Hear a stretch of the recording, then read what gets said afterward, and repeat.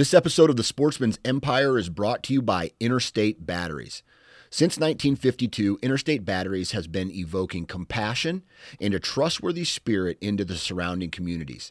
Interstate Batteries is a mission-driven company fueled by purpose and guided by their values.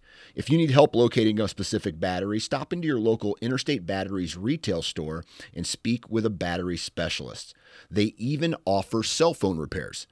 Interstate Batteries, outrageously dependable. You're listening to the Pennsylvania Woodsman, powered by Sportsman's Empire Podcast Network. This show is driven to provide relatable hunting and outdoor content in the Keystone State and surrounding Northeast. On this show, you'll hear an array of perspectives from biologists and industry professionals to average Joes with a lifetime of knowledge. All centered around values aiming to be better outdoorsmen and women, both in the field as well as home and daily life. No clicks, no self-interest, just the light in the pursuit of creation. And now, your host, the man who's too good to stop for a roadkill deer to check it out, Mitchell Shirk.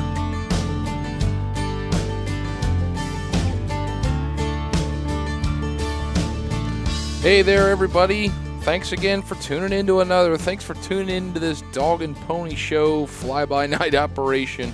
Man, sometimes that's what it feels like. Feels like we're going constantly and just trying to squeak enough time in to get a podcast in for this time of year. If you're still joining us this time of year, you're still listening, then my hat's off to you, because we see it every year and it's what you'd expect this time of year, right? You'd see hype up and peak throughout hunting season, throughout the fall, and as things peter out through deer season and seasons are coming to a close, and you kind of see the interest level of a lot of people kind of tune off. But there's still some of you guys out there listening and tuning in, and I greatly appreciate it. I really do. I feel like a broken record here, but I just blinked my eyes a couple times. Here we are. This is the last episode that we're doing in the month of January 2024. 4 episodes for 2024 in the books with this one. It's crazy. Crazy. Can't even believe it. Actually, it might be 5. I can't even keep track anymore. And I'll give you a sneak peek of what it's like in my daily life. So, we had bedtime. This is Sunday night. Bedtime into Monday. Midnight, up with the 1-year-old. Walks to our room. Stands there. Crying. Very annoying, like. Couldn't find his nookie, of course. The binky, the pacifier, whatever the heck you want to call it. Could not find it. So I put him in bed, and of course it's laying right there next to where his head should be. And plop that in his mouth. He's good to go. Go back, lay down. And another hour goes by, and I hear the other one screaming, and the older one's up. And he's crying that he has an earache, and his ear bugs him. So, go to the bathroom, get some medicine, get some eardrops, do all the dad things you got to do. Right when you go to put him down, I want to lay in mom and dad's bed. No, you are not laying in mom and dad's bed, because I don't sleep and neither does mom. And let's face it, you are big enough. You can stay in your own bed. And it's the constant go. Then we go throughout a work day, right? Kids go to my mom's house on a Monday, go through a whole day work, come home, and it's gas pedal down all night long. Dad, let's play this. Dad, let's play that. Dad, let's play this. Dad, let's play that. And I kid you not, I'm like afraid there is a flood coming soon. And these were my signs, because all night long, every time I turned my head, something was getting spilled. A cup of water, a juice box, a cup of water being dumped out of the bathtub. Everything. It was all night long. So it's like my hair is probably starting to turn gray. So to combat that, I'm just going to continue to shave it all off, because I don't like having a full head of hair anyway. But man, it's just constant go. And like it's been happening to me lately where I usually can lay in bed at night and I barely have my head hit the pillow and I'm out. out cold, sleep through the night.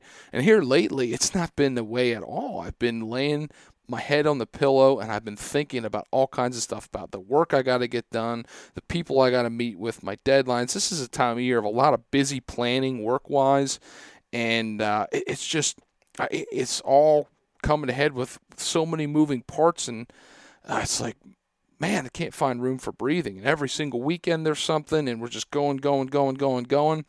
So I'm really hoping as we get closer into spring that, I start to see the days getting longer and realize and feel like I have more time, because the stuff I'd like to do doesn't happen because there's not enough daylight hours for me right now. But I got some fun stuff coming up here. Looking forward to going to the Great American Outdoor Show. I'm looking forward to, I'm following up with somebody who I visited their property in the fall and, walked their property, and we're going to come up with a game plan in how to convert an ag field into wildlife habitat and talk about some strategies for food plots and planting. I got another call to potentially go and walk another property. I love doing that. It's just hard for me to find the time. And I find when I've got a million things going on, it's really hard to get in that frame of mind and fully take on that challenge, even though I love to, and I will figure out how to do it. It's really hard to get into that. But that's the stuff I love. I love being able to work the planning phase, prepare food plots. That's coming up for me. I've got some things I'd like to do on some of the places I hunt, and that's what's keeping me going. And my kids, they really are keeping me going. As much as a headache as they are, man, I'm trying to enjoy this and ride this out as much as I can. But, speaking of the Great American Outdoor Show, this week, our guest is no stranger to the Great American Outdoor Show. That's because she is somebody who more or less runs the show with a help from her team. She has a lot to do with setting up the Great American Outdoor Show in Harrisburg every single year. I got to speak with Brandy Adam. Now, for those of you who have listened for a long time, you might have listened to the episode that I did with her husband, Dustin, a good friend of mine. And I'm going to give you a little spoiler alert. So Dustin joins in the conversation with Brandy and I, and we kind of did our episodes backwards, but you're going to hear from Dustin next week, and we're going to talk about some things that have happened in the past few hunting seasons and some learning experiences. But this week we're talking with his better half, and that's Brandy. And Brandy has a really cool story. We talk about her introduction into hunting. She didn't come from a hunting family.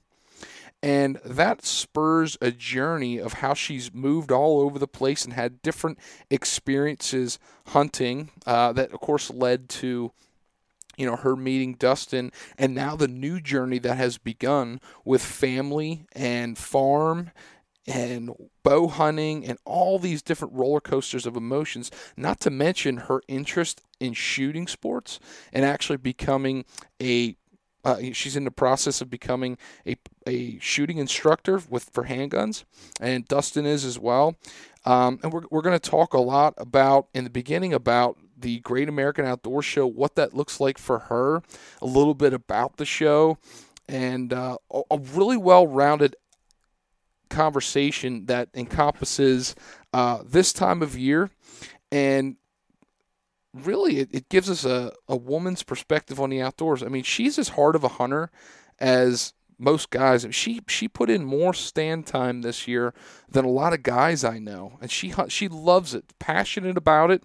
And for me personally, I think it was really nice to hear her perspective on things, because I feel like macho men guys always have this standard way of viewing things and perceiving things and bringing ego into that. And it was a breath of fresh air to hear Brandy's point of view from hunting and her interest in the sport and keeping things going, keeping things alive with youth and everything else. So this is a great conversation. I really hope you guys, stay along for the ride and listen to this one, and hope to see you guys at Great American Outdoor Show. No, I'm not going to be there with a booth. Maybe one day if this gets a little bit bigger, maybe I'd love to do that and have a place where you guys can stop and meet me. But I'm planning on going February 10th. I think that's the second Saturday of the last weekend, walking around and, just catching up with people and checking some stuff out. I'm anxious to check some gear out. So I'm really, last year you guys probably heard me, I did a little bit of saddle hunting this year, and I'm thinking about, what can I do to change my mobile hunting game if that's something I'm going to continue to do. So I'm going to check out what they've got to offer at the show this year, and hopefully that'll spur some conversations with new people. So before we get to this episode with Brandy, let's shout out to sponsors, and that's Radix Hunting. Guys, it's a one-stop shop for a lot of hunting gear, from cameras, which they're well known for, Gen 600s and M-Core cell cameras, to the stick and pick camera accessories. And I talk about them a lot because that's what I use the most, and that's what Radix is really well known for. But they got a lot of other good products. Hunting blinds, tree stands, and their feeders. Guys, their tree stands that I used this year were absolutely phenomenal. Great price point, but solid hang-on tree stands, solid sticks. I didn't have to worry about climbing up and clanging metal together and things being loose and making noise. I had stands that were close to bedding areas that I climbed up in and did not make a sound. It was great and had deer, come, right out of the bedding area to me, no problems. And that all comes from quality equipment. And I personally feel that I've got quality equipment with all the stuff I've got through Radix Hunting. So check out radixhunting.com to stock up for everything you need for 2024.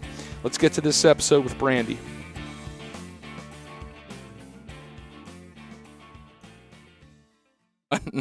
So what a time this has been getting this set up, but I'm thankful to be here. Thankful we're finally up and recording here. Joining me on this week's show, I've got a repeat guest and a new guest, but emphasis on the new guest, Brandy Adam.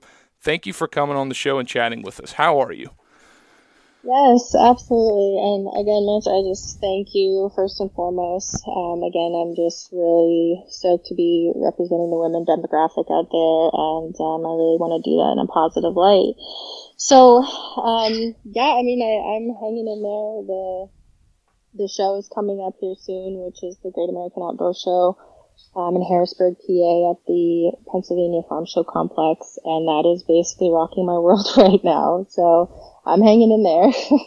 Good deal. And your husband that was on the show once before, and I'm going to leave a little spoiler alert. We did this backwards. Dustin and I recorded a podcast, but we decided to hold off, and that we're going to hear from Dustin next week. But Dustin, you're joining us on this episode too. Thanks again for setting us all up, buddy. Yeah, absolutely. I'm glad to hop on here, and I'll offer some 2 cents here and there, but this one I think is more about brands, so we're going to let her run the show.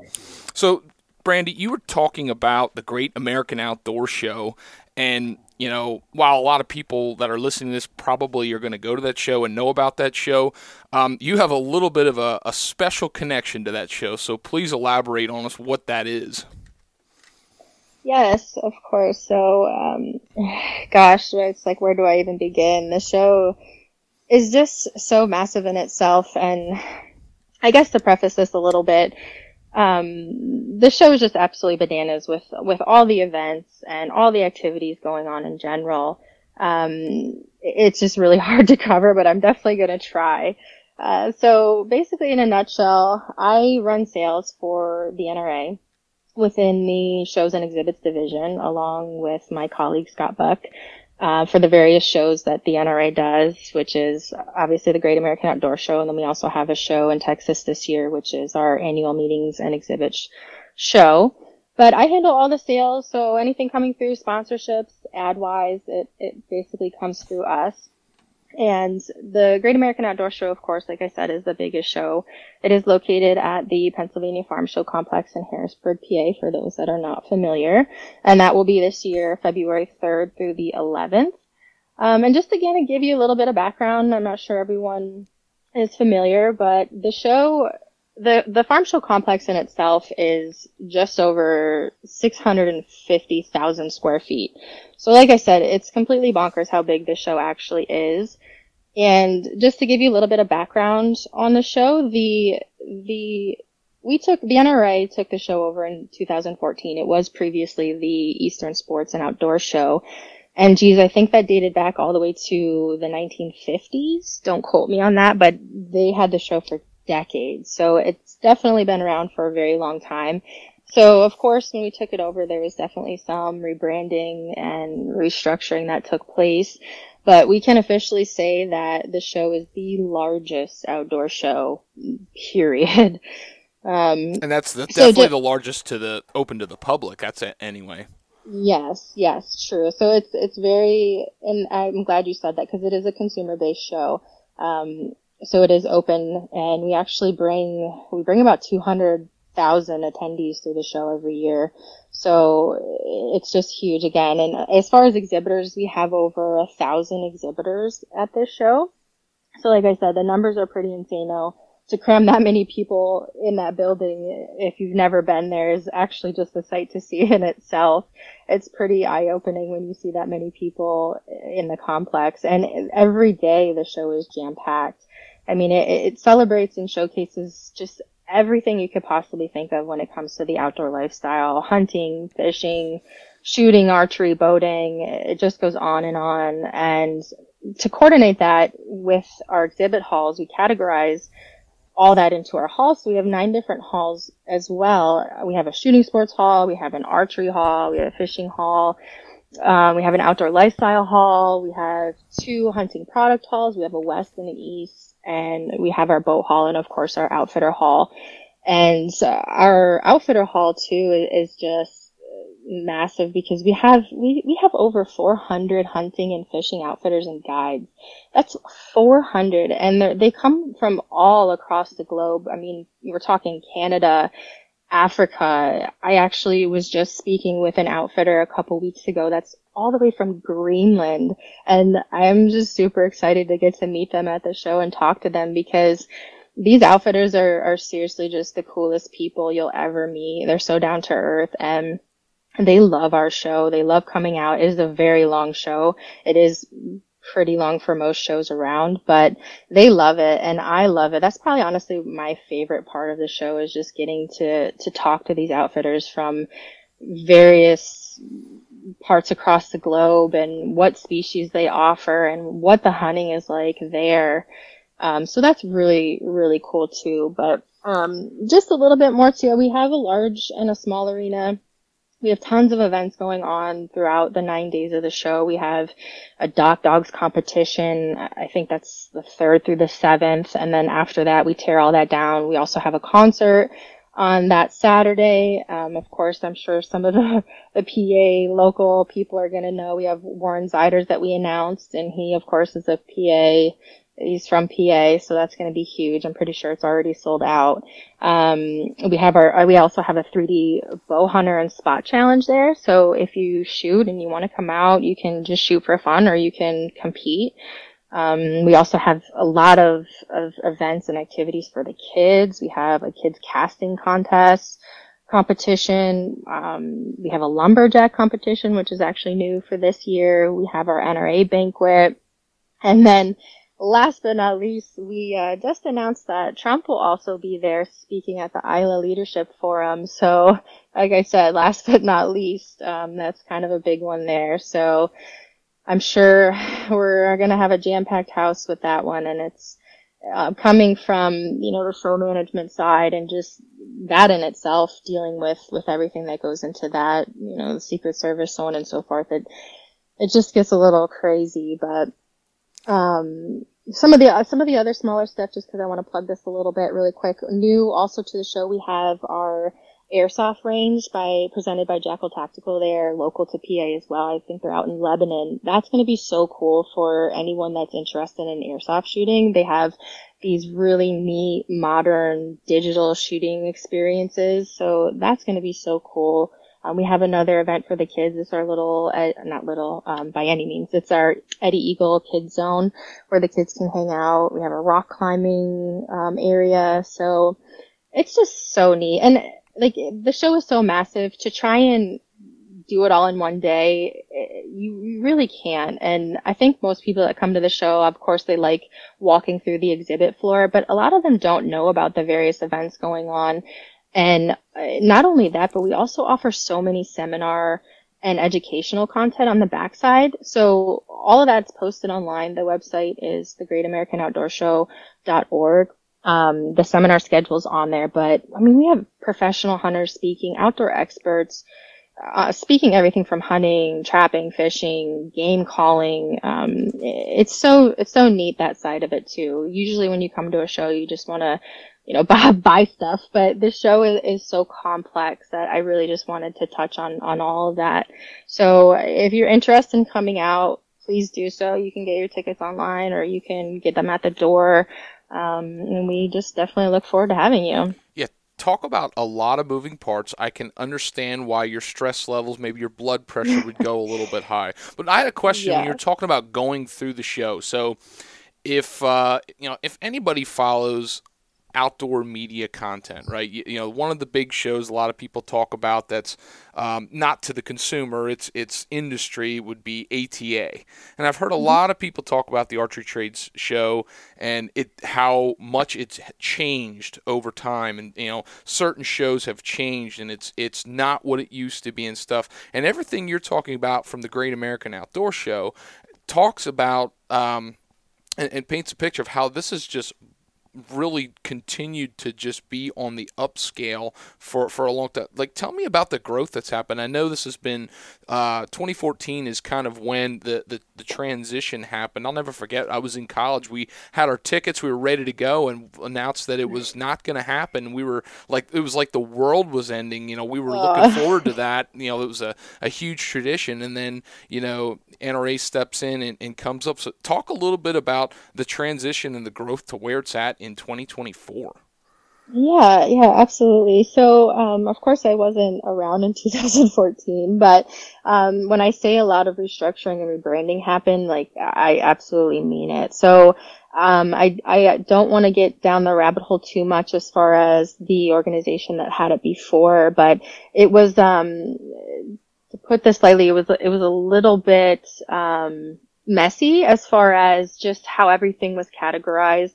When the NRA stepped in, we really cleaned things up, if you will. We definitely have, like I said, we have the 9 different halls, so everything is categorized in that hall. So for example, if you're walking through the outfitter hall, you're going to see nothing but outfitters from across the globe. If you're walking through archery, I mean, that's all of your bow manufacturers, all of your archery accessory companies, your tree stands, some blinds in there, so on and so forth. If you're walking through our shooting sports hall, that's going to be all of the main manufacturers. You're going to see SIG, Ruger, so on and so forth. And that, it's really just cleaned up so much. So it's really efficient now for our attendees.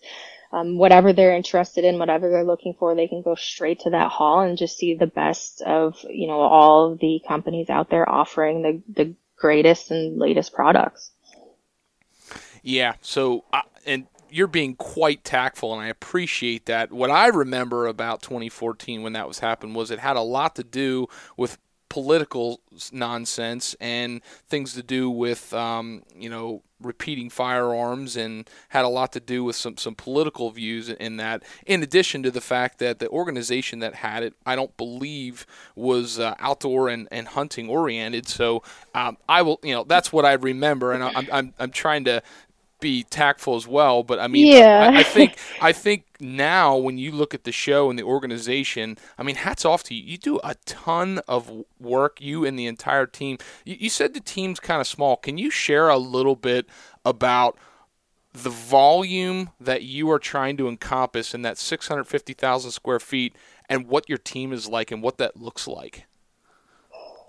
I can shed a little bit of info, but given the nature of the organization and details I can release, I have to be a little bit reserved. Sure. But so I said, like, we are a small team, but we've really just focused on the value that we can bring to our attendees. So, like I said, we definitely cleaned up a lot of, I would say companies that aren't really a fit, and that's really our main focus. If we're telling you we have a shooting sports hall, well, that's going to be the major manufacturers, and that's going to be our firearm accessories. We want you to go in that hall and not see anything but that. So we're really focusing on companies that are going to drive value for our attendee, and really that's where our mindset is, and as far as growing. And not only that, a lot of our seminar content and the people that we're getting on board for these seminars and educational content is just, these are professionals. These are people that you can sit down and listen to and learn so much from. There's so much educational content there. So I would say in a whole, bringing it around full circle, we're really just focused on the value that we can bring to our attendees and constantly growing. We're constantly trying to switch it up, and just keep it fresh. Because like I said, the previous show, they were around for decades and decades. So it really is this, if you grew up in Pennsylvania and around the area, most likely you've been to this show before. You've something you look forward to during the winter. There's not much to do. So, most people go out and they enjoy the show for at least a day or two. So we're always just trying to improve on that. All right. Now I'm going to put Dustin on the spot here a little bit, but Brandy, the question is for you. So I know from talking to Dustin over the years and getting to know Dustin that he is very much a gear-oriented individual in the hunting world. So this show is like kid in a candy store type deal for that. But this is also a very busy and stressful time of the year for you. So I want to know, how does that work between husband and wife this time of year? Is he supporting you the way he needs? I know he is, but I got to bring that to light because this is kind of crazy for you guys.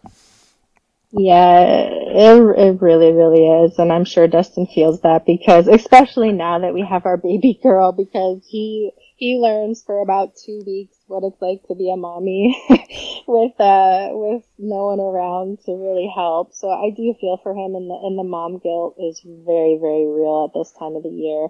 Especially for my son as well, Waylon, because he has so much going on with sports and with school. But yeah, it is a very stressful time. And for us, we're the first ones in and we're the last ones out for the show. So I'm actually going to be on site next Tuesday.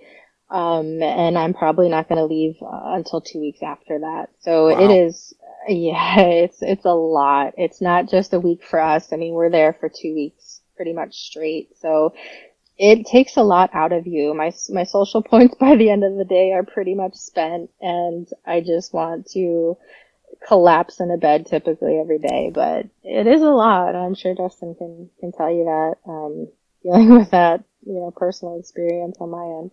For sure. Yeah, I gotta say, I think I turned into a pretty stellar mommy for 2 weeks. Just throwing that out there. Well, and if I were to speak, to the transformation of the show, and I'm not trying to steal the fire here or be repetitive, but like Mitch, I'm sure you can attest. Like when I was younger, I remember going to the show, and it was kind of an outdoor flea market. That's the kind of the feel you got. And as I got into my young adulthood, it became a place where I'd see how fast I could spend my tax return money on some archery equipment. And not that you shouldn't go do that nowadays, but the brands that are there now and the professionalism, it really is the first opportunity for the public to go out and see all the new latest and greatest gear. You have ATA, you have SHOT Show, where the industry insiders get to see this stuff and play with it, and check it out. But this is really the first time the public gets to see it.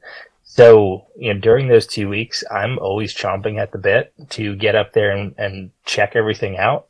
it's obviously become a little tougher, and we still make it work. But it's you're right. I'm very gear oriented. I will say I'm absolutely guilty on that. Well, Brandy, I can attest. if you're looking to simplify your food plot system while enhancing the quality of your soil, you need to check out Vitalize Seed Company. Vitalize provides top quality seed blends designed to fit into their 1-2 planting system. This system has been designed to allow highly diverse plant species to grow synergistically, optimizing nutrient uptake and cycling the way God intended. Reduce your inputs, build your soil, and maximize the quality tonnage for the wildlife in your area. Find out more about this system and get your seed at vitalizeseed.com, and be sure to check them out on Instagram and Facebook. Radix Hunting was founded on premium grade trail cameras and continues striving to produce the best cellular and conventional trail cameras on the market today. The Gen 600 is a second generation camera from the Gen series line. With premium video and audio recording capabilities, this product has become well respected as the HD video trail camera. In addition to the Gen series cameras, their M-Core cellular camera has all the features of a quality cell camera at an affordable price. Along with their cameras, they offer stick and pick trail camera accessories to allow you to set your cameras just right.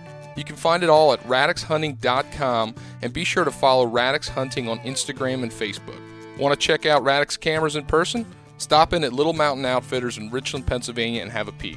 Now, back to the show. I'm sure. Well, Brandy, one thing you said about feeling guilty for 2 weeks, I mean, I know it may be a little bit different dynamic in your guys' house, and that's kind of the next thing I want to get into, but, I mean, in what other case do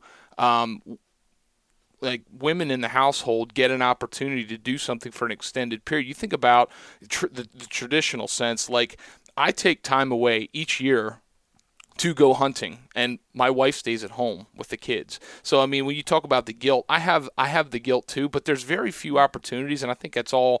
I'm bringing this to light and saying this just because in the grand scheme of things, there's no I in team, and you guys are a team, and that's really important. So, speaking about like the show and kind of that hunting dynamic, I'm kind of curious. You obviously have interest in the outdoors, interest in hunting if you're doing something like this, and I'm kind of curious, like your path into the outdoors.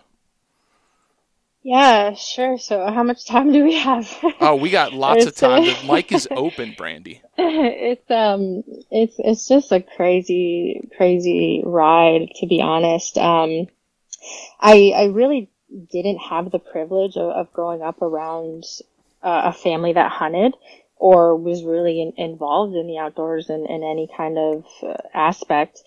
But I was born in Florida. I moved around. I moved to New York, actually, and pretty much grew up there. I lived about an hour from Buffalo out in the country, western New York. But just reflecting back, I grew up in the country, so I was living the outdoor lifestyle when I was young. I remember just taking my bike and going to the pond that was near us and the lakes and playing in the creeks, just fishing and spending my summers doing that. And of course, I remember looking back and like trying to trap bunnies when I was little with like an old milk carton. Like, so I was really living the outdoor life. I didn't really know it at the time, but I never hunted or did anything like that until I came to PA. But I just remember at a young age just being so fascinated and so curious just about nature and animals especially. I just, wanted to get close to them and study them and figure them out.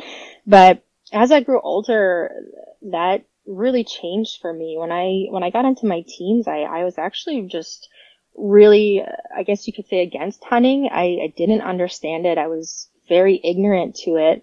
And I went through a phase in my life where I was kind of just really just disgusted by it. And even so, I can give you an example. I just got my license and I was driving for the first time and I ran over a bunny and I literally pulled my car over and got out and just started sobbing. And it was so distinct from me. I remember like it was yesterday. Like I just couldn't understand how, someone could go out and take an animal's life. And I was, like I said, I was just so ignorant to it. But after finishing high school, I moved to PA, and actually one of my first jobs, I was so young. I mean, that we're talking 16, 17 years ago, but I worked at a kennel, and I was a kennel assistant for Country Pet Hideaway. They're out in Moton, PA. Shout out real quick to Mindy and Randy. But they not only did they have the kennel, but they had this training facility for Labradors. So they would take these Labradors for training and hunt trials, and they were these world-class Labradors. And that honestly really kicked my interest of hunting and shooting just in overdrive. I got so involved with the training aspect of these dogs, and they needed, at the time, or so you could call it, they needed a bird boy. And a bird boy, for those that aren't familiar, is someone that will go out on these hunt trials and field trials with these dogs, and once they get the collar, they'll shoot the ducks for these dogs, and then the dogs will come and retrieve them. So me not having, any background in ever purposely killing anything or shooting anything, I was like, yeah, sure, I'll try it, I'll do it. I was curious and interested enough to do it. And I just remember being out there for the first time, and I just absolutely was in awe of these Labradors and what they could do, and their drive and their motivation. I mean, it was just so crazy to think about that right now. And that really, I had so much admiration for these dogs, and I just wanted to continue. So, I mean, that led to me wanting to, of course, hone in my shooting skills and be the best bird boy, I guess you could say, that I could be. So I went on with Randy. He took me to a bunch of local trap shoots and pheasant hunts, and I, got a little bit better at shooting. And these pheasant hunts were just absolutely remarkable to me. That was so eye-opening in itself too. And one thing led to another. I got another job. I was working at Cabela's, and of course I learned so much there, but I met so many amazing people there too. One in particular that sticks out the most is John Kunkel. He has his own deer farm. He actually now sells doe and estrus and a couple other scents, I believe. He calls it I'm a Ready. But I would actually go out with him, and he had a bunch of food plots out. So I learned so much from him, and I would go out and help him. I mean, I was practically part of the family. He lived about an hour away from me, but I swear I was up there every single weekend. I was a sponge. I learned about just planting and land management and habitat. And I, of course, was hunting his property as well. And I met Dustin there at Cabela's. That was, how we met as well. So that was over a decade ago now. But it really opened my eyes to, before meeting Dustin, I mean, I was hunting obviously and archery hunting too, but just thinking back of it, one of our first, when we first hung out, it wasn't really a date at that time, but the first time we hung out, we went to a 3D shoot, and I never had been to a 3D shoot before, and I don't think I had any arrows that matched or anything, and I'm sure he can attest to this, but it was just pretty bananas. But since then, I mean, hunting has just been my absolute lifestyle, and we started getting involved together in a lot of organizations, especially Lenhartsville Fish and Game in particular. They had a 3D program, a 3D archery league at the time, and they had a lot of people that were involved that really just couldn't physically do it anymore, because it is very labor intensive to set up an entire 3D shoot. But we kind of took that over, and we started setting up all the shoots and growing the league. And I mean,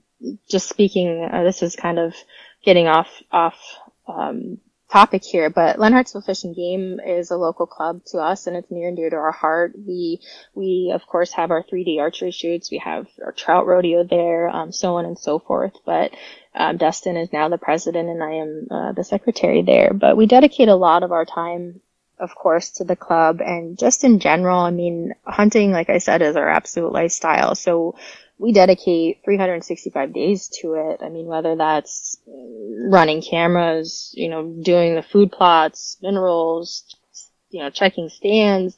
I don't think a day goes by that I don't look at the cameras just to see what's on there. I mean, hunting has absolutely consumed me in every way, shape, and form since the day that I picked up a gun and, harvested my first animal. Well, and I wanted to ask you about that. So you kind of you went through a very long part of your life from not really interested in hunting to it consuming your life. And I think we brushed through one of the most important and most influential pieces, and that was what I was curious about, is what was the first experience like? What was that step that made you say, you know what? I don't know about this, but I kind of want to try to pick the gun up or pick the bow up. Like, tell me about that experience, because that was pivotal. Yeah, so my first experience, of course, was shooting and harvesting these ducks for the dogs. And I think that really, like I said, just started very early for me, because no, I didn't really necessarily have that innate feeling like I needed to harvest an animal, but I was just so consumed by being curious and so wrapped up in nature and wanting to be close to these animals and figure out how they work. And that I really has always just stayed with me. So that curiosity has always been there. And when that opportunity presented itself to, hey, would you want to shoot? Would you want to start going out for pheasants? Would you want to start doing that? I tried it and I was open to it then, because I was a little bit older, of course, and a little bit more mature.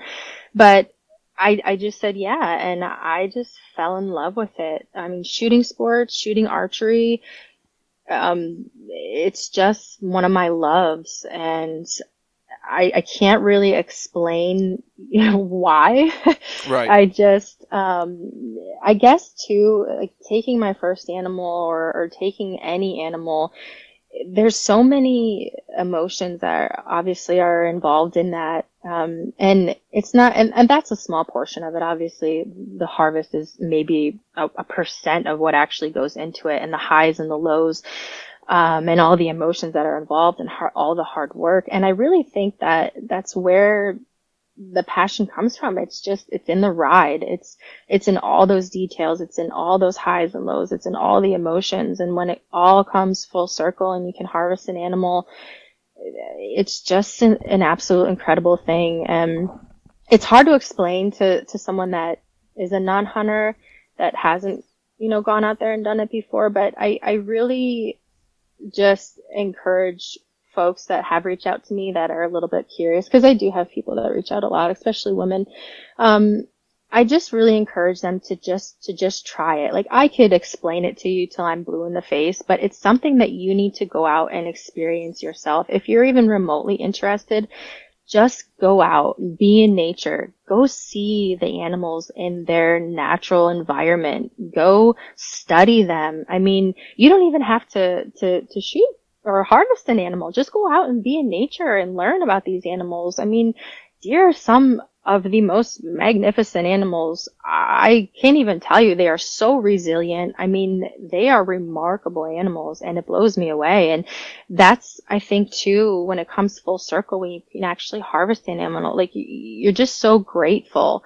And I'm probably babbling because I just get so excited, but like, it's just such a remarkable thing. There's so much respect that I have, and I really feel like any ethical hunter can really relate, because we care about these animals, and to a non-hunter, they think the opposite, but it's really not. I mean, as me and Dustin, we put so much time in making sure that these animals do survive, so they can grow, so we can manage them, so we can harvest them when they're mature.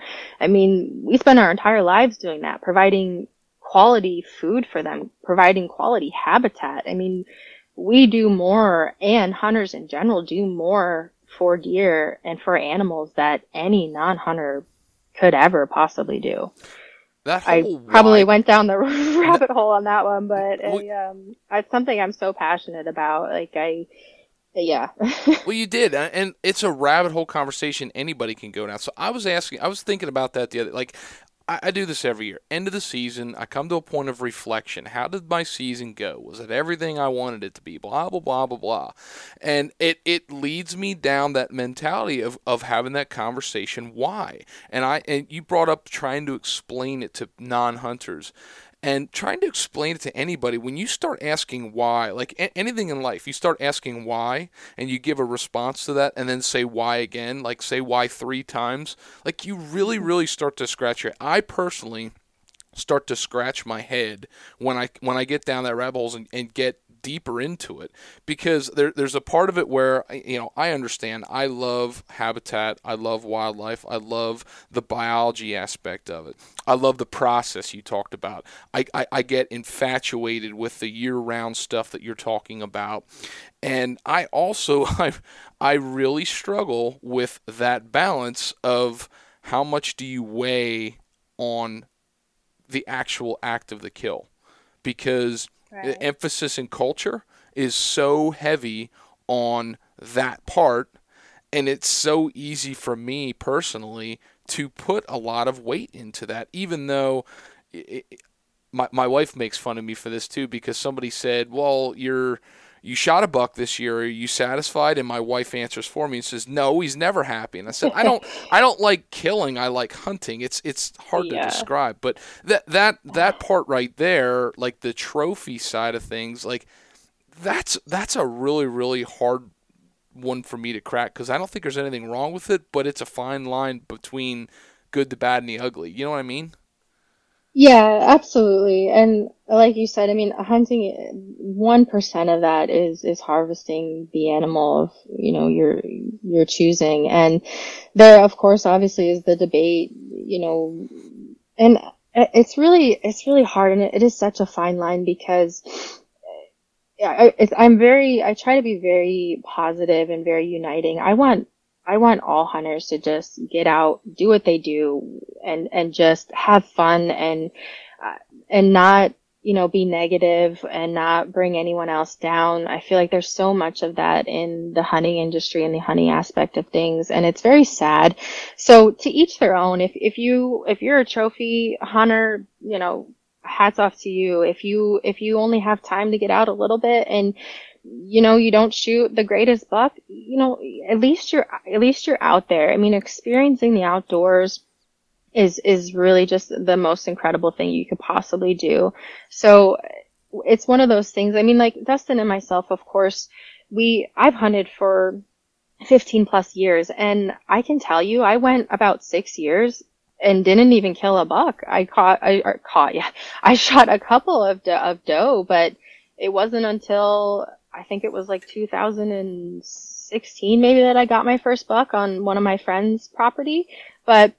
And that wasn't even, I mean, that was a little 7-pointer. And really, it's just through my experience and my time hunting that I've really made the conscious decision to just hunt more mature animals. And that's pretty much where me and Dustin are at this point in our lives. I mean, my season this year wasn't the greatest, but I was happy that I could kill some mature does. I harvested some mature does, and, you know, I don't want to jinx myself here, because technically we're in the extended season and I have till Saturday still. So there's still an opportunity for me to possibly take some of the bucks that have been on my list, but we'll see.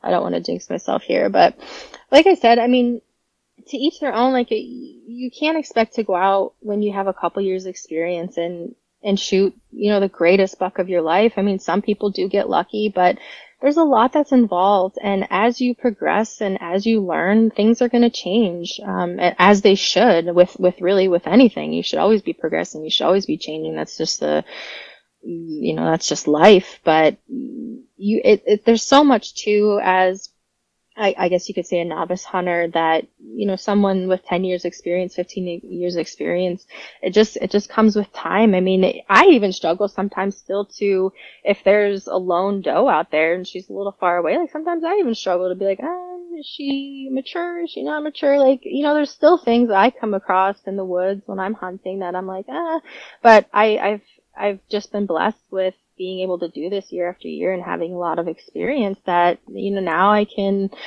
really just be in it for the reasons and the values and the ethics that I want to. And I'm happy that, Dustin, of course, shares the same values as I do in that. We're pretty much on the same page, but. So you talked a lot. Go ahead, Dustin. Can I just chime in? Because I was chomping at the bit to say this. I've, fortunately been able to hunt with Brandy for a long time now, and going back on, those hunts and her first buck harvest, to her last one, I was fortunate enough to be there for both of them. And that first buck that she harvested, albeit, a decent 7-pointer, nothing that, you're going to necessarily, jump and want to put on the front cover of a magazine. I can say, being a third person there, the joy and excitement that I saw her experience during, after that harvest, versus her most recent buck harvest, which, was just last year, was a great 10-point. That first one, it was a smaller deer, but I'll tell you what, I think if you were to measure the trophy in terms of the joy it brought you, Bran, I don't think you can touch that one.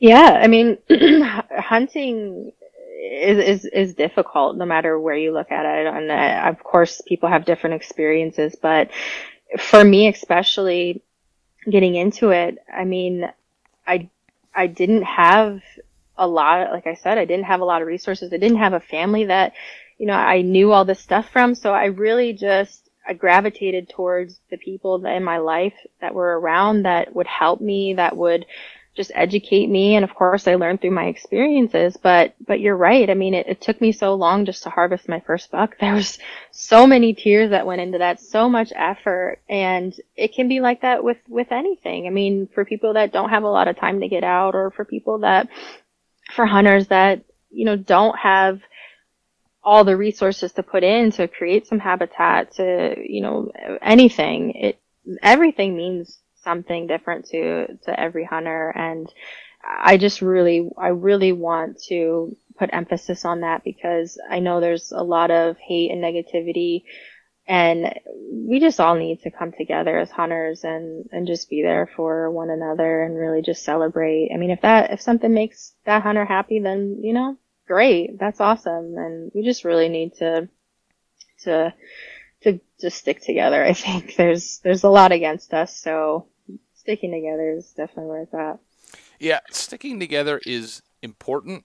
It doesn't mean it's easy, and I completely agree with you. We have to find a way to come together, because there's enemies that want to bring us down in so many avenues. But yeah, you were talking about the process and where you got to where you are now. So I'm really curious now, when you think about the way life has gone, where you're at in life between mom and work and husband and everything else, I really want to know your mindset when you think about what do you want to accomplish as a hunter in the future.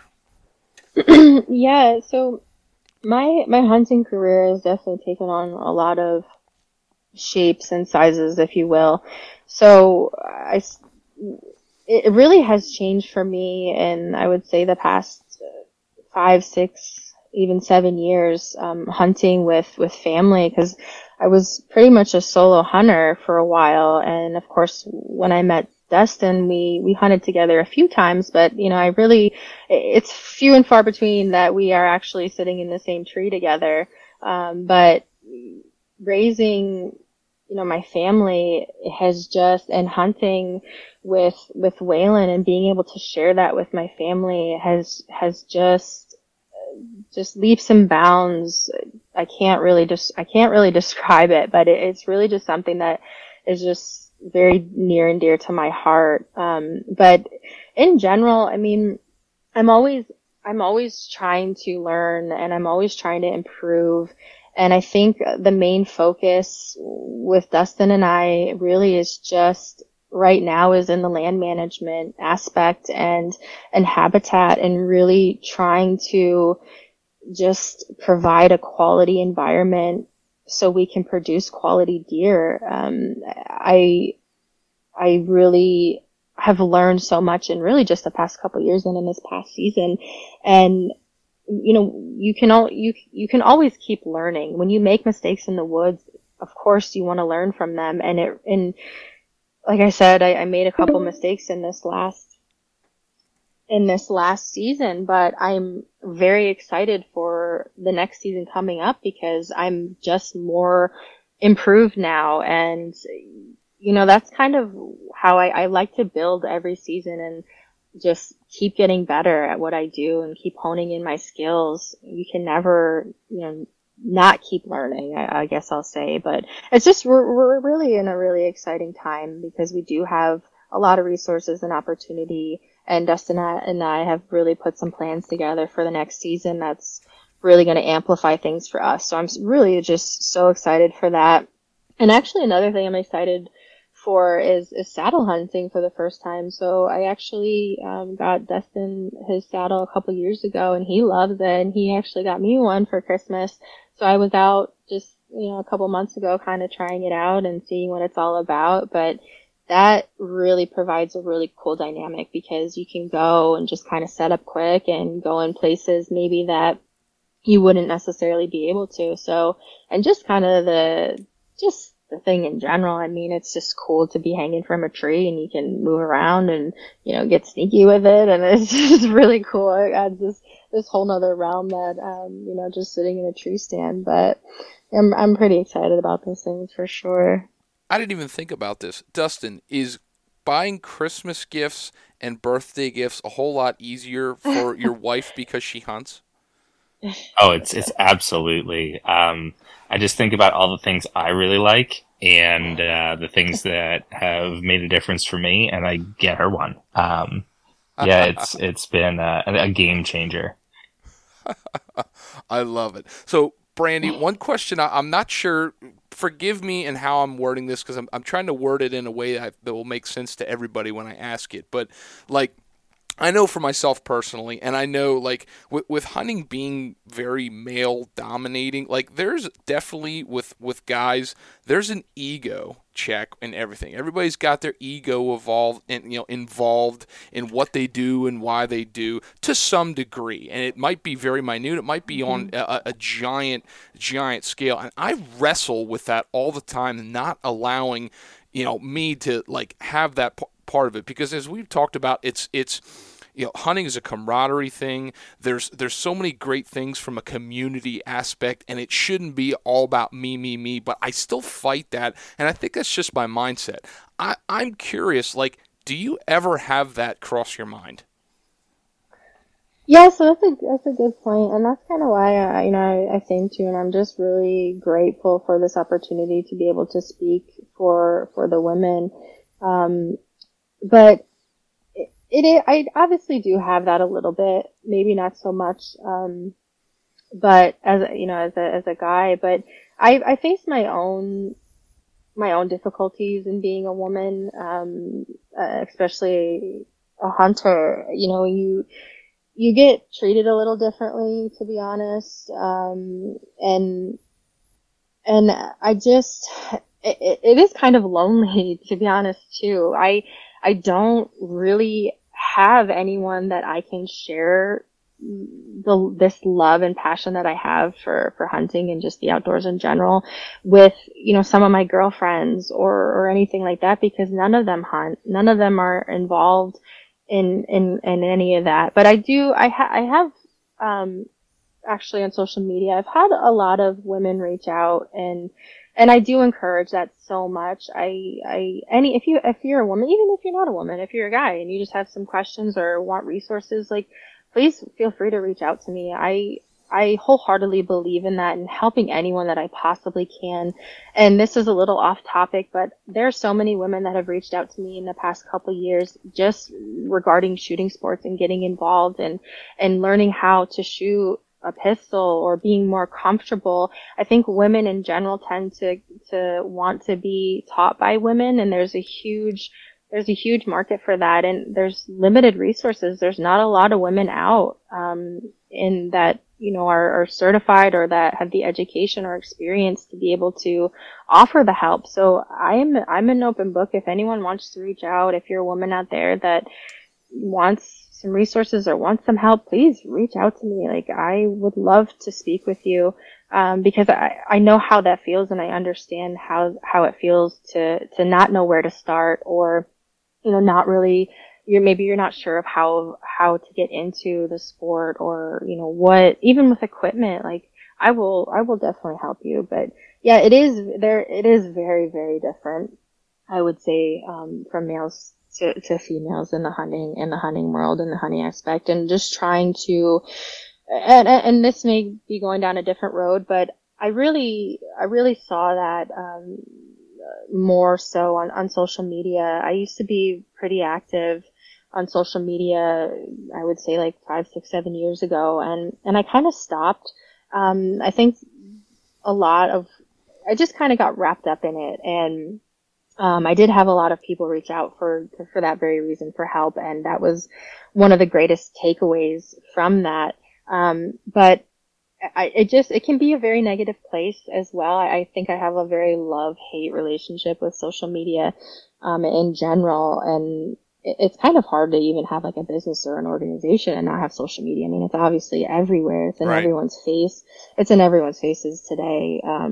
But I remember at one point in time, it really was, it just consumed me, and I had all these opportunities. I was pro staff for a bunch of organizations, and I'm so grateful for those opportunities. I mean, that led to me hunting in, gators and hogs and going on turkey hunts, and of course getting free gear. And that's great in itself, but it really distracted from the entire experience for me. And I've really kind of stepped back from social media just to really focus on the things that really matter to me, which of course is hunting and my family, and the true essence of hunting and the outdoor lifestyle. But I'm not sure how social media really portrays women hunters. There's always the two sides. I mean, you really can tell who's real, and I'm sure you can weed out who's not very easily. And and it's the same thing with guy hunters as well. But, yeah, I kind of went off track there, but there are a lot of differences. But I've always kind of been the woman that's just been just independent. And if I'm curious in something or I want to do something, I just go and do it. That's just kind of how I am. But if you're a new hunter out there, if you're a woman, you want to get involved in shooting or hunting or anything, like, please reach out to me. That's one of the key takeaways. Like, I will help you because I know how it is. Absolutely. So, Brandy, one of the things I was wondering, and I wanted your perspective on, there's a lot of women that want to get started. They want to get in, or maybe there's a lot of dads and husbands that have wives and daughters that are right at that edge and they want to get into it. And I want to know from your perspective, like, how should people have their mindset towards bringing their daughter, bringing their wife into this in a way that's going to be positive? Is there something that you would think about that maybe, a big blockhead like myself wouldn't think about? Yeah, I mean, that's a great question. And I'm not exactly sure I have the answer, but I just know from experience, especially on the youth side, and of course, take this with a grain of salt because I did not grow up in the hunting world, I guess you could say, or really had family that was involved in that. But nonetheless, I really urge those that have children to just get them out. It doesn't necessarily have to be hunting, but just get them outdoors, get them fishing, get them involved in nature, teach them about animals, because they will just fall in love with it and it becomes a lifestyle then.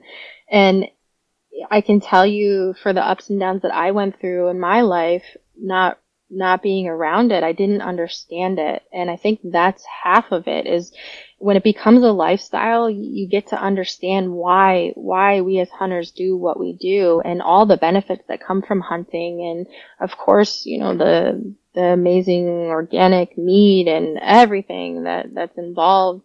But I really urge those to just get them involved, take them out. I mean, it could be with anything, and just get them started and get them involved in that lifestyle. And really, I think that's going to have some major benefits.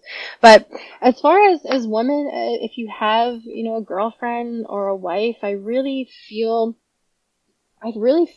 first and foremost that there has to be that type of curiosity there. If a woman isn't into it, they're not going to be into it, and they're going to feel pressure. And then I think that leads to more so just kind of trying to do it to please you then. And it's really not for the right reasons. I really feel like there has to be some sort of curiosity there. There has to be some sort of internal motivation to learn more about, you know, hunting and of course all the benefits. But if that's not there, then I feel like you might as well hang it up. So, and how to get there, I'm not exactly sure.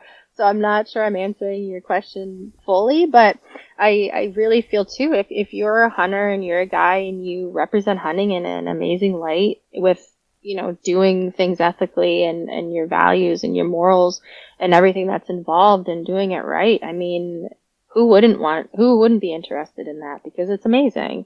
I mean, just even taking your girl out, if you want to just sit in the woods and so she can observe, you know, animals. It doesn't necessarily like have to be like, hey honey, we're going out, go get the gun, you know, type of thing. Like, if you want to introduce them slowly to it, I would definitely start there. Maybe get them into shooting. And that's something I know wholeheartedly, of course.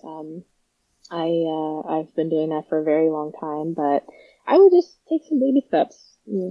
I got a little bit of an interesting experience that I gotta share with that, because I went about stuff completely wrong, and I gotta share this with everybody. So, my wife, when we were dating, she showed interest in going hunting with me. She was asking questions. I think she'd been on some hunts before in the past, but, you know, she wanted to kind of take it up. She was interested in archery. So, you know, she shot some bows. I think I took her bow fishing, and I bought her a compound, and she really did take interest in that.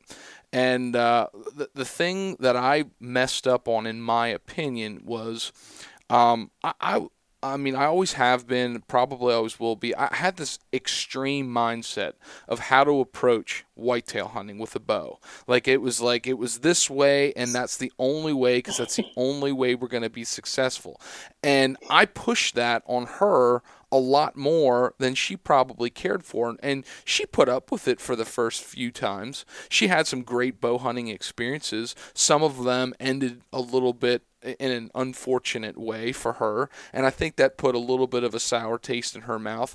And then I think it got to a point where the interest just wasn't there the way it was for me, and I think I didn't really take the temperature well to the situation. And I'm bringing this up to say that I've seen it mostly with dads bringing kids in, and it's the same thing. Like, go at their pace when they're introduced into something, because I mean, you don't learn. Most people don't learn swimming by jumping in and trying to keep your head above water. You want to ease your way into it. Yeah, exactly. I'm so glad you brought that up. I didn't mean to cut you off, Dustin, but I just wanted to further that. I mean, you're so right, and I'm glad you said that, because if there's pressure there at all, I feel like it would turn anyone off. And everyone has to be mindful when you're taking out an unexperienced hunter. They are going to make mistakes. They are not,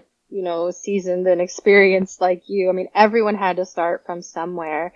So I am so glad you said that, because yes, they're going to make mistakes. It's going to be, terrible. And it's going to, of course, you're going to have those highs and lows, which come with every season. But as long as you're there and supportive and not in a pressuring situation and letting them experience it for themselves and have their own experiences, I really feel like that could go a long way for sure. Yeah, I'll agree with that. Like, you are going to make mistakes. How did we learn what we've learned? By making mistakes, and it's okay. Dad yelling at us. Right. That was part of it. Let's be real. But, all things considered, when you're out there on your own for the first time and you goof up, you're like, okay, I'm not going to do it that way again, because obviously I saw what happened. And that pressure is quick to turn folks off. But one other thing I'll throw out there, when it comes to getting kids involved, and we do this a lot with the fishing game. We have a youth trout rodeo. We've done a youth pheasant and chucker hunt. We have a novice trap shoot. We have a pheasant walk, which is like a simulated hunt via using clays. If you're able to, and if you have a child who's interested, and we've been very fortunate in having a lot of folks who have children that have been interested and have reached out to us, look for organizations where maybe there's other kids out there, because that's pretty powerful.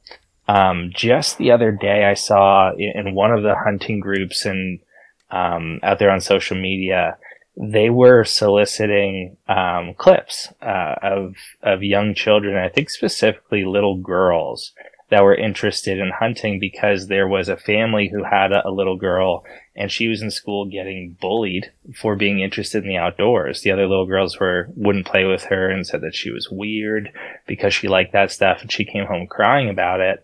So essentially their mission was to show her that there's other little girls out there that are like you. So if you can get to be part of an organization where the kids can not only see that this stuff is a lot of fun, but also see that there's a lot of other kids who think it's really fun too, that's important, because they're also going to run into plenty of kids at school that don't know anything about it. Maybe they've never been introduced, and kids can be cruel. So to have that support and a peer group that's interested in the same stuff is really powerful. And I think, that's a big part of making sure that not only, that they take a liking to it, but that it keeps their interest. Because if you have some friends that like the same things you do, it's a little bit easier to stick with those hobbies.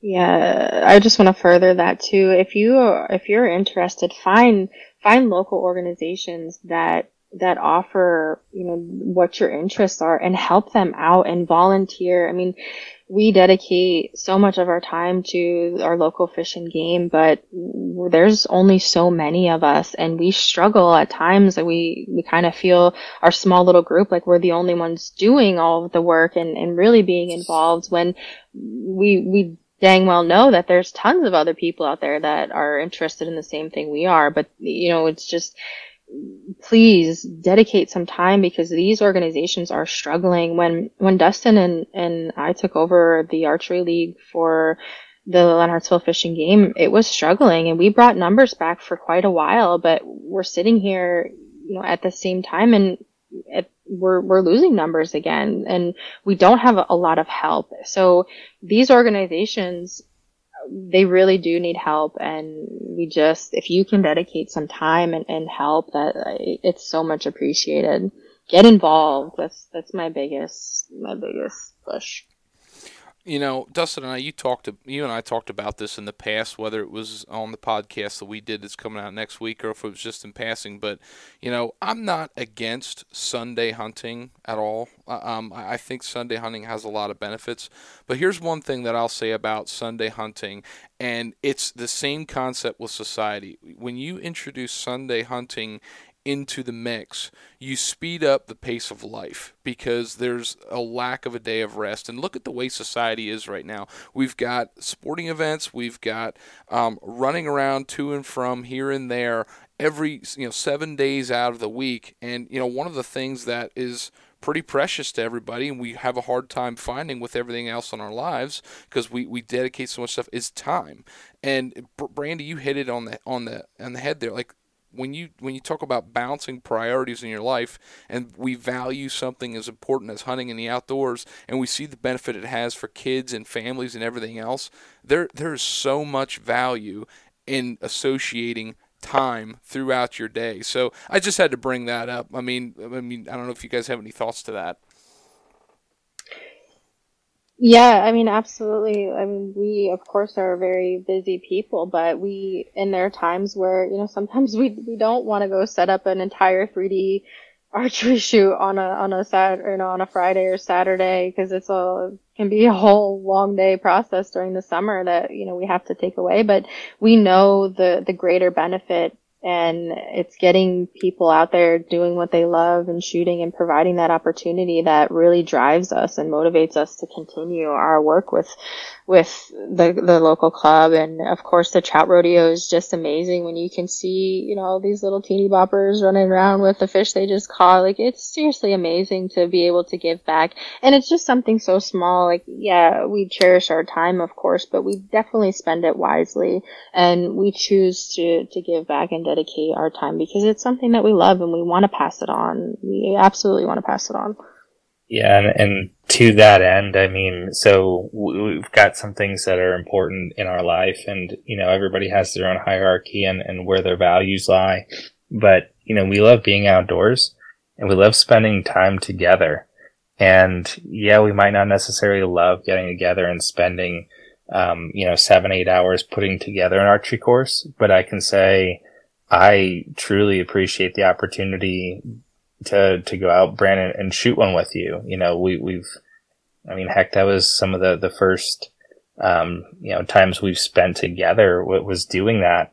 And you're right, you didn't have a matching arrow in your quiver. And, look how far we've come. But, it's enjoyable. So if you can kind of take your passion and blend it, with, family life, there's a lot of value to that. So maybe it's not necessarily volunteering your time to help set up or, run events, but just going with your family is important, because I can say, I have no problem setting up an archery shoot, but when we don't have a turnout, it makes it very hard to be motivated to continue to do it. And there's an article out there that floats around online for folks who might still be listening. It's called "Why Did Your Local Archery Club Die?" And essentially it does talk about a lack of volunteers, but it also talks a lot about just taking it for granted and, maybe not necessarily showing up for every shoot or, volunteering your time. And the thing is, you can take these opportunities for granted, and, maybe some Sundays you go out and you shoot a 3D shoot and it's great and it's a lot of fun. But the thing is, if these clubs continue to not see numbers and there's not revenue coming in and folks aren't turning out, it's harder and harder to stay motivated to run events like that. And when suddenly they're not around anymore, then everybody wants to rally and try to put something back together. But sometimes it's too late. So appreciate the time outdoors, spend it with your family. You're getting double the benefit, and support the local organizations in more ways than one. You don't have to volunteer, but show up. Spend a little bit of money there. It helps keep them running, and all of those little organizations can use the help. Absolutely. So, Brandy, we've been rolling here for a while, and I want to be mindful of your time, but I really want to give you an opportunity. If there's anything else that you had on your mind that you wanted to share with everybody that's listening here before we closed out, I would really love to give you the floor here. Yeah, so I did kind of want to touch on something, and I'd have to give you a little bit of backstory here, but it's just following your passions and your interests, and making that your lifestyle. And for me, I can say now that really is my career. And I'm so fortunate and so grateful, because there was one time in my life where I really couldn't say that. I mean, there was, and I can say it was probably about 7-8 years ago, I was very outspoken about whether that was, my political views or, my rights as an American citizen. But there was a time where I was just very passionate about working with organizations that I shared the same views and beliefs with. There was a time where I was very actively involved in a couple organizations, like PragerU, Convention of States, Turning Point USA was one of them. And I actually got invited, I believe this was in 2018, I got invited to a Young Women's Leadership Summit in Texas, and that was hosted by Turning Point USA. And I distinctively remember sitting at that banquet dinner that one night, and I was surrounded by all these women, and they were just talking about their careers and, you know, what they were passionate about and the organizations that they were working with, and how amazing it would be one day, you know, to work at an organization or a company that they just were so passionate about. And of course, like, I just sat there quiet, because at that point in my life, I didn't really know what I wanted to do career-wise. I was still putting myself through college, and I had a really good job. I was a regional manager at the time for a behavioral health services organization. But I mean, I was waking up every day, and I hated my job, and I just hated the way that the way my career was going. And I just sat there. I can distinctly remember just sitting there that one night and being like, you know what? I'm going to change this around, and I'm going to work for an organization that I care about. And specifically, I really just started doing some research, and I started volunteering my time, at organizations I really cared about. And one of those stemmed from the club, or the Len Hartzell Fishing Game. We actually got some correspondence that came in from a local banquet held by the Friends of the NRA. And I went there, I volunteered my time, I started volunteering and learning about the organization and all of the various programs that the NRA offers in the NRA Foundation, that actually do pertain to shooting sports and hunting. I mean, they have YHEC, which is the Youth Hunter Education Competition, and just all the various programs and fundraising force behind the NRA, and all the grants and scholarships and funds that go to benefiting firearms and hunting and marksmanship, and just educating the general public about firearms in general. But I met so many amazing people through just volunteering my time, and one thing led to another. I became a certified instructor for Refuse to be a Victim program that they have, and there was an opening and through the NRA, and that's basically how things evolved from me. I mean, I can wake up every day. My job doesn't suck. I can say that. I've been with the NRA now for about 6 years, and I get to incorporate my passion, and I wake up, motivated, and it's really an amazing thing. So bringing that back to dedicating your time and volunteering, I mean, for these organizations you really truly care about, you never know what could happen, and you never know what doors you're going to be opening by doing that. And just my experience with that, I've been able to help so many women just that have reached out to me in the past with shooting, and training these women. I'm going to be soon getting my complete certification to be a pistol instructor. I have another class I need to take, but I just really encourage any women out there, if they are curious or want to get involved, not only hunting but shooting, please reach out to me, because I know there's a deficit. I know there's a deficit in women and trainers, and women feel more comfortable with women in general. So I'm definitely putting myself out there and saying that, but I wholeheartedly, if this can help one person, it's definitely going to be beneficial for sure. This is fantastic. There was so much to unpack with this. I really feel like at some point we're going to have to dive into some of these topics a little bit more in depth. But if we do that any more tonight, you might lose sleep, and you've got a show coming up. There's a lot going on. So, Brandy, I really appreciate you coming on, sharing a lot about the show, sharing a lot about your experiences in the world of hunting. We all love it. Dustin, thank you. Brandy, you said a little bit about people reaching out to you and social media. Is there anywhere that, like, somebody listening to this can say, hey, this is where I would contact Brandy? Yeah, absolutely. So, I think off the top of my head, I don't even know my own social media, because it's been a while. Like I said, I've kind of stepped back. I do post here and there, but I'm definitely not as active as I was. But it's just my name, so it's brandyadam.outdoors.pa, and I'm pretty sure that's my handle for both Facebook and Instagram. But like I said, I'm so open to providing any help that I possibly can, even if it's just, you want to talk or you have questions. Like, please feel free to reach out. I'm an open book, so I'm definitely available to help anyone, not only, not just women, anyone in general. Absolutely. Guys, I can't thank you enough for this show. This was a great one, great conversation. Brandy, good luck at the show. Stay sane, and do the best you can to get some sleep while you're there. Well, I will definitely try. I'm not making any promises, but I definitely do thank you again so much. It's been an awesome conversation, and I look forward to if maybe we can get on again. Absolutely. Awesome. Thank you so much. Take care.